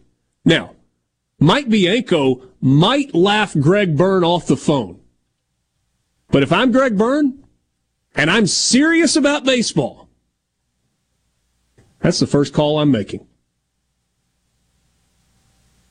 Maybe I'm crazy. Talk Mississippi continues.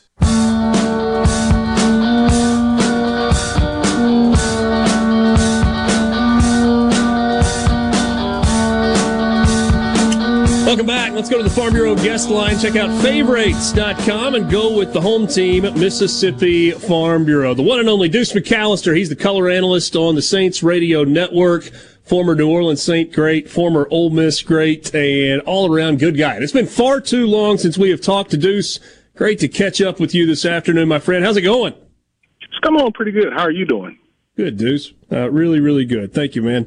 I want to talk draft, but because of the story of the day that we've spent so much time focusing on, this Alabama baseball story where they fired Brad Bohannon and sports gambling and stuff, all tied into this. Take me back to when you were playing, Deuce, both at Ole Miss and when you were in the Saints. How in your face were teams, coaches, administration, front office people about staying away from anything related to sports gambling? Well, before I start on that, I have to tell you, Richard, I just stunk it up on the golf course, and Holmes Community College did an outstanding job at Deerfield Golf Course in Madison, Mississippi, putting that event on. But I stunk it up. My team, we did not play well, but hopefully they raised a ton of money, and my mulligans definitely paid for some of that. But when you talk about the situation hold in on, Alabama, what were the issues? Was the issue off the tee or was it on the green? All of the above. All of the above. I mean, it was just like you couldn't get right into golf season. I could not get right, and so you'd hit one good off the tee, and then you couldn't putt, or the approach shot. You're talking about only 75, 85 yards in until the green, and we could not get right for anything to. We could not get right at all, but it's one of those days on the golf course. But it was a fantastic day, so I had to give them a shout out just to be involved in it. But when you talk about the Alabama situation and them, firing the coach, what's interesting, it was a sports book that was out of Ohio. Mm-hmm. And, they were the ones that kind of raised the flag and said, hey, look, something is going on. One, because it's Alabama and you're playing the number one ranked team. And they were the ones that kind of sounded the alarm. And all of the rest of the sports book, they took notice, but really didn't take any action. But since that went off, there's been this investigation and, just different things have gone on. And today they took the steps to fire the head coach because obviously they have something.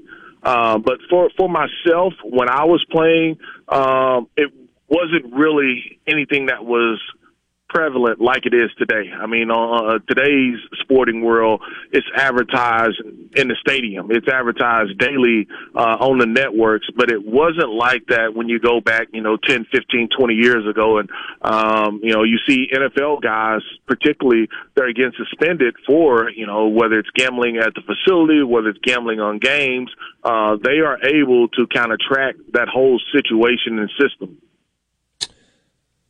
It's incredible, and it's a story that's still got layers. You may not have seen the most recent update. They say that they've got surveillance video that connects the person who made the bets in Cincinnati directly to Brad Bohannon. So this thing isn't over yet, and it's pretty incredible.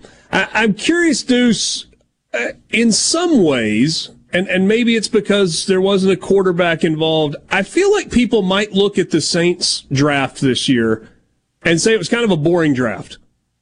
But maybe boring is exactly what New Orleans needed. They went into it with, this is what we need to accomplish, and then it appears like largely they accomplished that. What did you think?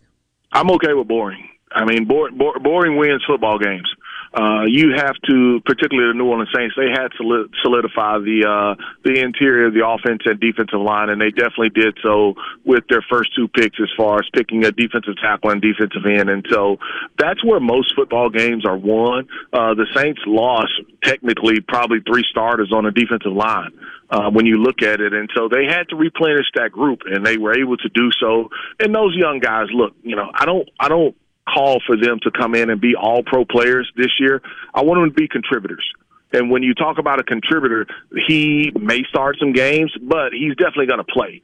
He's got to have an impact. It doesn't have to be a game-by-game impact, but he's got to have an impact. And I think that's what they got long-term. After 3 years, let's reevaluate and see exactly how those players have fared in their roles that they are in, and hopefully their roles continue to grow each year. But right now, today, as they stand, I think that they made some pretty good selections overall for themselves to, kind of get better.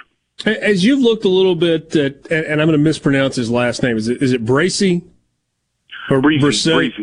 Yeah, Breezy. All right. So out of Clemson, there is a recent history of dominant defensive linemen that are really athletic He was banged up, so he did not play as much as some, especially in 2021 when he only played in 4 games. What do you make of what he brings to the table? He would not have been on the board had he been healthy. He is that talented. Okay. If he is healthy for this past college football season, the complete season, you're not picking him at 29. He's not available.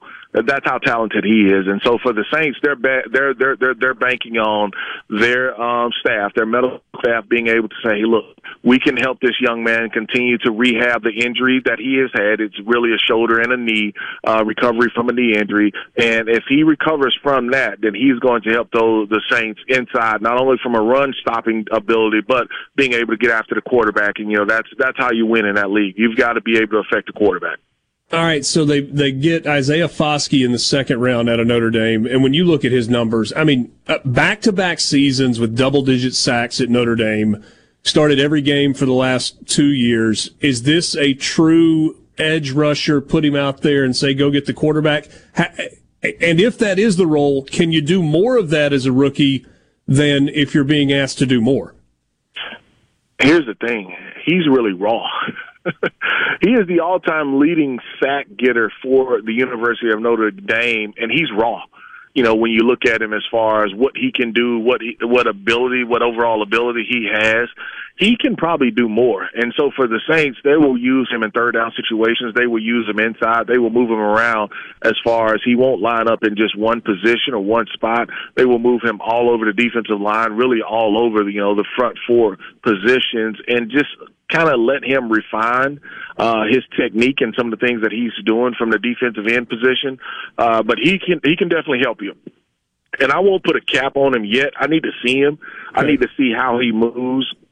I need to see how he uses some of the things that he has before I kind of put a number on him. But here's something interesting.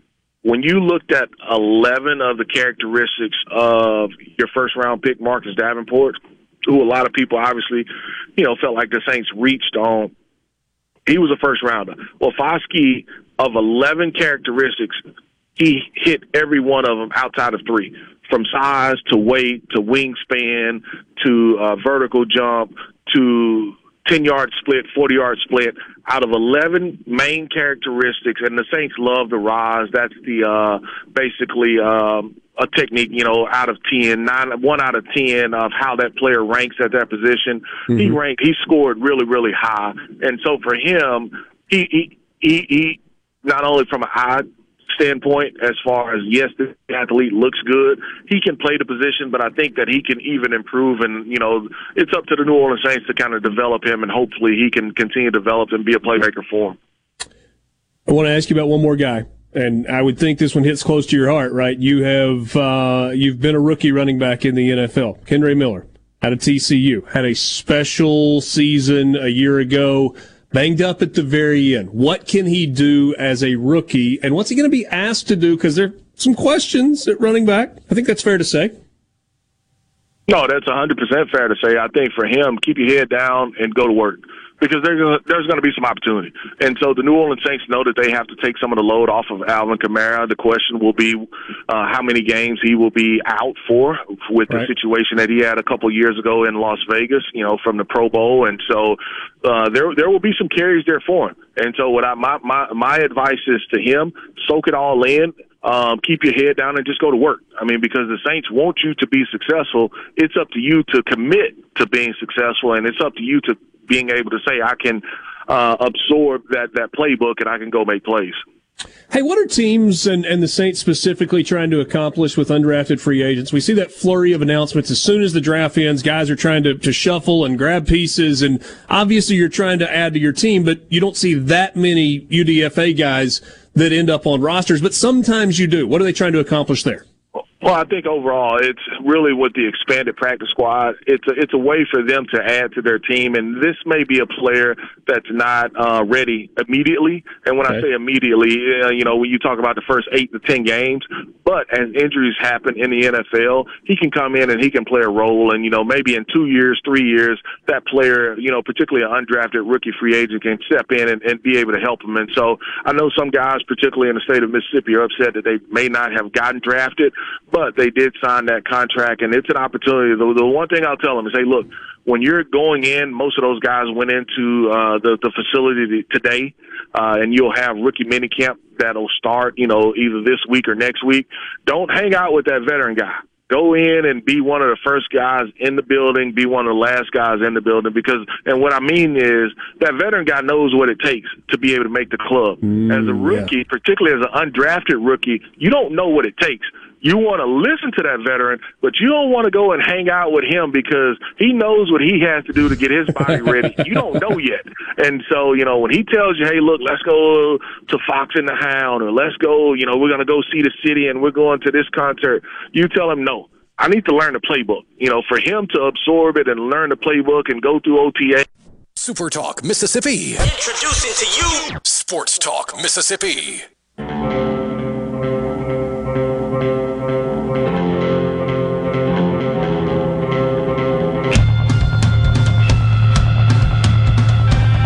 Sports Talk Mississippi is brought to you in part by Genteel Apparel. You can find them online at genteelapparel.com. Genteel is the official apparel provider of Sports Talk Mississippi. You can also find them at Chandelure Outfitters in Ocean Springs, Kincaid's Fine Clothing in Ridgeland, Reed's in Starkville, Randy Price and Company in Hattiesburg, Abrams in Indianola, the Willander in Brandon. I may have mispronounced that. Mile 363 in Natchez, T. Sappington and Company in New Albany. So men's specialty stores all across the state of Mississippi, all across the Southeast. They're in hundreds of stores now across the Southeast. In fact, I was talking to a buddy the other day. He's like, hey, I didn't tell you this. He's like, we went to North Carolina for spring break this year. They were in the Highlands, that kind of mountainous area, beautiful part of the state of North Carolina. And he's like, we went in this store and I was looking around and I was like, hey, is that Genteel? And they're like, yeah. They're like, we sell a ton of this stuff. He's like, hey, this color pullover in particular, we've reordered it 3 different times. Genteel growing across the Southeast. You can try their collegiate collection. Proud to be partners with Genteel, the official apparel provider of Sports Talk Mississippi. I was watching Kyle Peterson talk to Paul Feinbaum on television during the break. And KP looks to be in shock and sounds to kind of be in shock over this thing. On multiple levels. He's like, nobody ever talks about gambling on college baseball. He's like, football game, we know the line. Basketball game, we know the line. I mean, good grief, it's like on the ticker across the bottom of the screen. It's mainstream. But it's not in baseball, and he also was really hesitant to talk about Brad Bohannon. He's like, obviously Alabama fired him. They wouldn't have fired him if they didn't think they needed to fire him. But he's like, Peterson said his thing, he goes, you think kind of across sports, there are guys that pop into your head, they're like, oh yeah, I could see him being involved in this. And he said, Brad Bohannon is not one of those guys, or wasn't one of those guys, that he'd known him for 15 years. And I just get the feeling that there are people, the people that know Brad Bohannon, Kendall Rogers included, talked to Kendall earlier today, are shocked that he is the guy that's wrapped up in this. And if we're connecting dots, if everybody is so shocked that Brad Bohannon is wrapped up in this story, then hey, it almost kind of lends a little more credence to your theory earlier of, so what else was going on? If this is so out of character for Brad Bohannon, if he's the last guy you would have ever thought would be involved in giving out information to sports gamblers, what's the rest of the story? Why did he do it? That's not just I don't know, I wasn't thinking and I made a mistake. No. Right. That explanation is not going to fly on this one. Yeah. Or I just needed some extra cash. No. There's got to be another layer to this, and I'm sure we're going to find out what it is, and I feel like it's going to be very, very unsavory when we get there. Yeah. It feels like that's the most logical next step. Because even if you're bad with money, making almost $500,000 makes it almost impossible to be bad with money, to the point where you have to go to such a length to make some. I saw somebody point out earlier, and they're spot on, the layers of stupidity of this. The bet seemingly was quite large. They haven't reported the exact number. They've intimated that it's a large bet. We'll find out what the exact number is. That number, considering how unbetted, it's not a phrase, but we'll go with it, college baseball is, was likely more than the rest of the handle on the game. Yeah. I mean, there is no way that was going to end any other way. And, you know, speaking of things I saw earlier, it was pointed out by one of my guys that do radio in Louisville, the legalization of this is why this got caught. And that's an important factor here, because we said that earlier today. Some people are going to talk about, well, this is what happens when you legalize gambling. No, this is what happens when you legalize gambling. The people that do it get caught this time. Yeah, I mean, that's the point that I made earlier when I said, look, in a previous iteration of sports gambling, this happens in more of a shady underworld type setting, and there's no regulation and nobody's tracking it, and there are no integrity monitors and nobody knows, and perhaps this is something that continues. But in this world, this era that we are in with sports gambling, there's a light shining on it. It's not in the darkness. It's not an underworld. It's not in dimly lit rooms where you got a bookmaker with a spiral-bound notebook who's sitting next to the phone and writing down bets as they come in. Yeah. That's not how it works anymore. The whole system is automated and driven by algorithms and people that are smarter than us. And people who have built computer programs to track everything and help set the lines. Maybe less so in college baseball, because the information for college baseball is less sophisticated than most of the other things that you gamble on. They're catching up. And we learned, in a general sense, because this is all alleged, if you are going to commit crimes, don't talk about it in a casino. Don't communicate what you're going to do inside of that casino, because apparently they'll catch you. This is good, right? Dan in Hattiesburg says, how much could he have possibly made with that kind of a line? Was it really worth it? Well, clearly, no, it was not worth it. But no, it was not an advantageous line. The money line on this game was minus 245, and what that means is you would have to bet $245 to win $100. You would have to bet $24,500 to win $10,000. You'd have to bet $245,000 to win $100,000.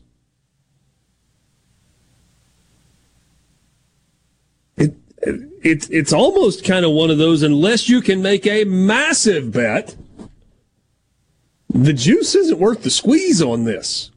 A $50,000 bet at those odds would win you $20,000. Yeah. Yeah. By the way, just saw this on Twitter. Do you know what street Great American Ballpark is on? I do not. It's on Pete Rose Way. Wow. But, Richard, time really is a flat circle, man. It really is.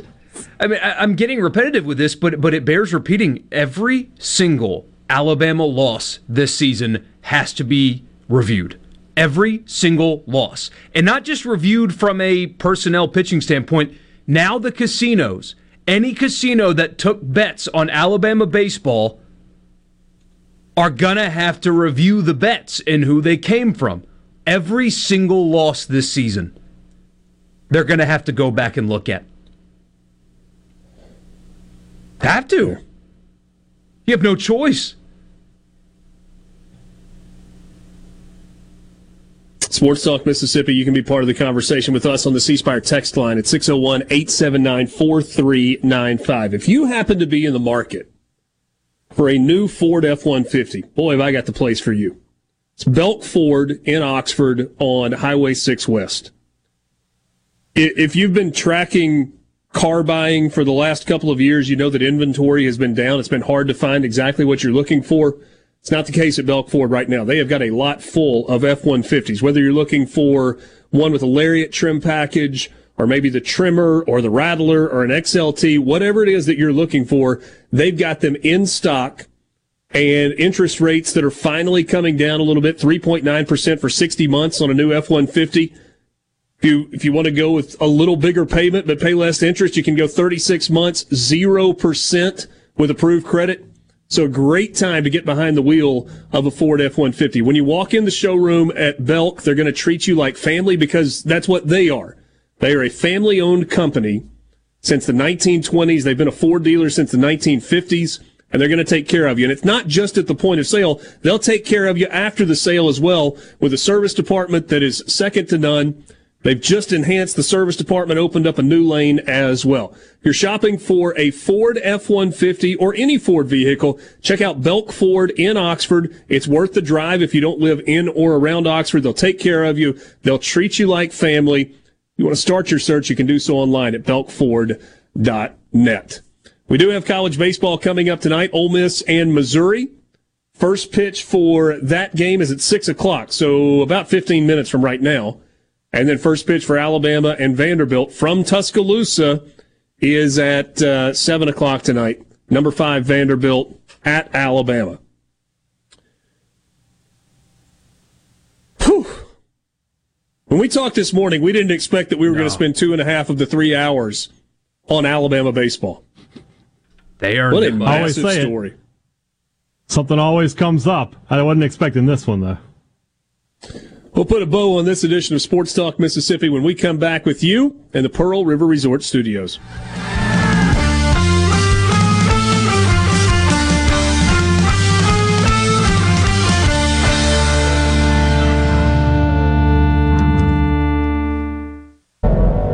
Sports Talk Mississippi. Are you ready? On the SuperTalk app, supertalk.fm, and always on your local SuperTalk Mississippi station. Hey, mama, said the way you move, gonna make you sweat, gonna make you groove. One last time with you on Sports Talk Mississippi on this Thursday afternoon. Ole Miss baseball coming up at the top of the hour on many of these same stations. Told you for well over a year now about M-Trade Park in Oxford, a multi-sport facility that is second to none. And in terms of schedule, and they are busy, but not too busy to have your team be a part. USSSA baseball tournament's happening 3 of the next 4 weekends. You got it this weekend, next weekend, and then the last weekend of the month of May. And then on May 20th, there's a USSSA fast pitch tournament as well. You can go to the website, mtradepark.com, click on the schedule link, and then click on the tournament that you are interested in, and you can register right there online for your team to be a part. If you're going to play M-Trade, mtradepark.com. Guys, I have an award to hand out before we finish up today. The Self-Awareness Award today goes to a man who represents a place that is not always considered to be particularly self-aware. University of Texas President Jay Hartzell said earlier today that he will attend the SEC's annual meeting later this month with the goal of building relationships, not immediately trying to flex Longhorns' muscle in the new league. Jay Hartzell said to reporter, I guess it was to ESPN, it's going to be weird. I'll be there with no voting rights. We're not officially in yet. My impression is scheduling is tough for them, probably will be the topic of the day, and then figuring out what is the latest in terms of media discussions and how those two interact. I'll be there mainly to start building relationships.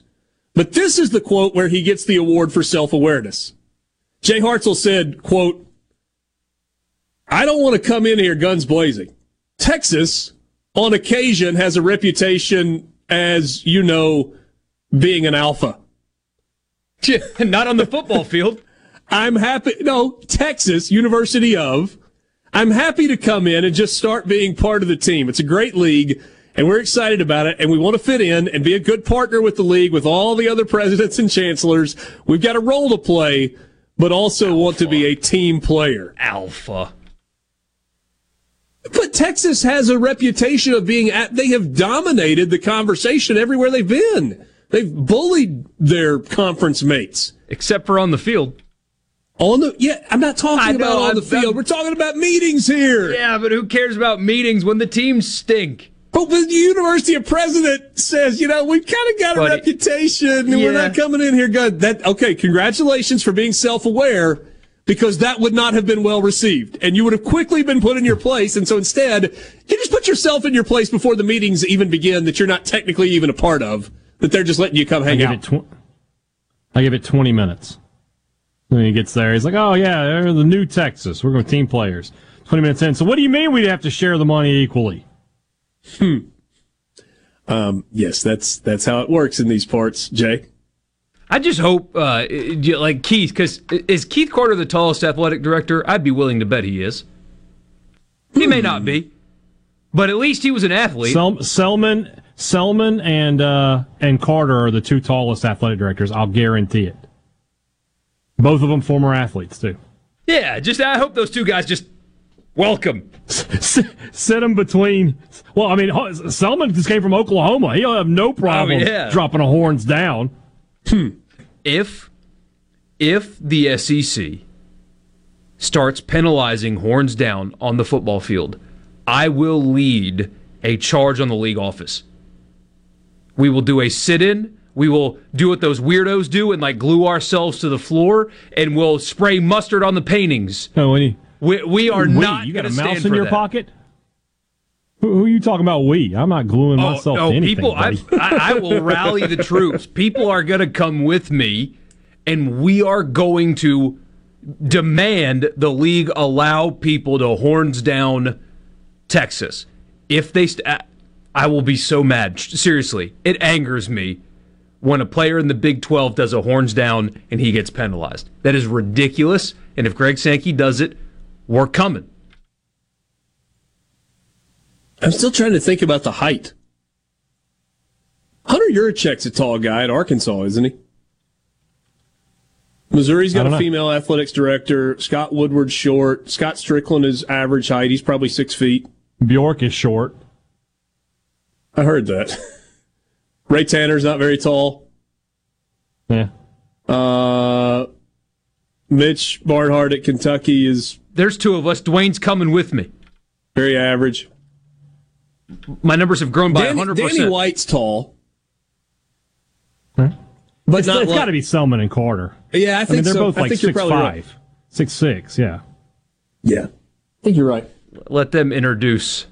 We've cornered the market here in this state on tall athletic directors. Dan in Hattiesburg. Are you kidding me? Vandy gets as much as we do? Exactly. Everybody is treated the same. You like to win that game, don't you? Thanks for being with us. Fun afternoon on Sports Talk Mississippi. Eventful afternoon on Sports Talk Mississippi. It was something.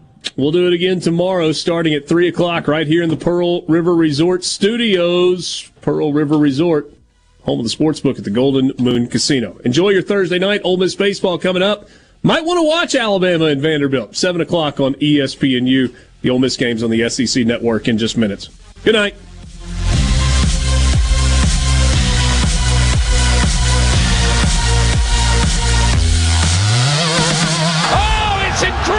Running a business is tough. If you're struggling with HR, benefits, and payroll, you're not alone. Many businesses just don't have the resources to keep up. That's where MWG Employer Services comes in. We provide a full range of employer services with everything from payroll to benefits to HR services and compliance, and can create a custom plan that fits your needs and budget. We're a Mississippi-based company that can help you focus on what you do best, growing your business. Call MWG Employer Services today at 601-206-7966 or go to MWGEmployerServices.com. A SuperTalk Mississippi media production.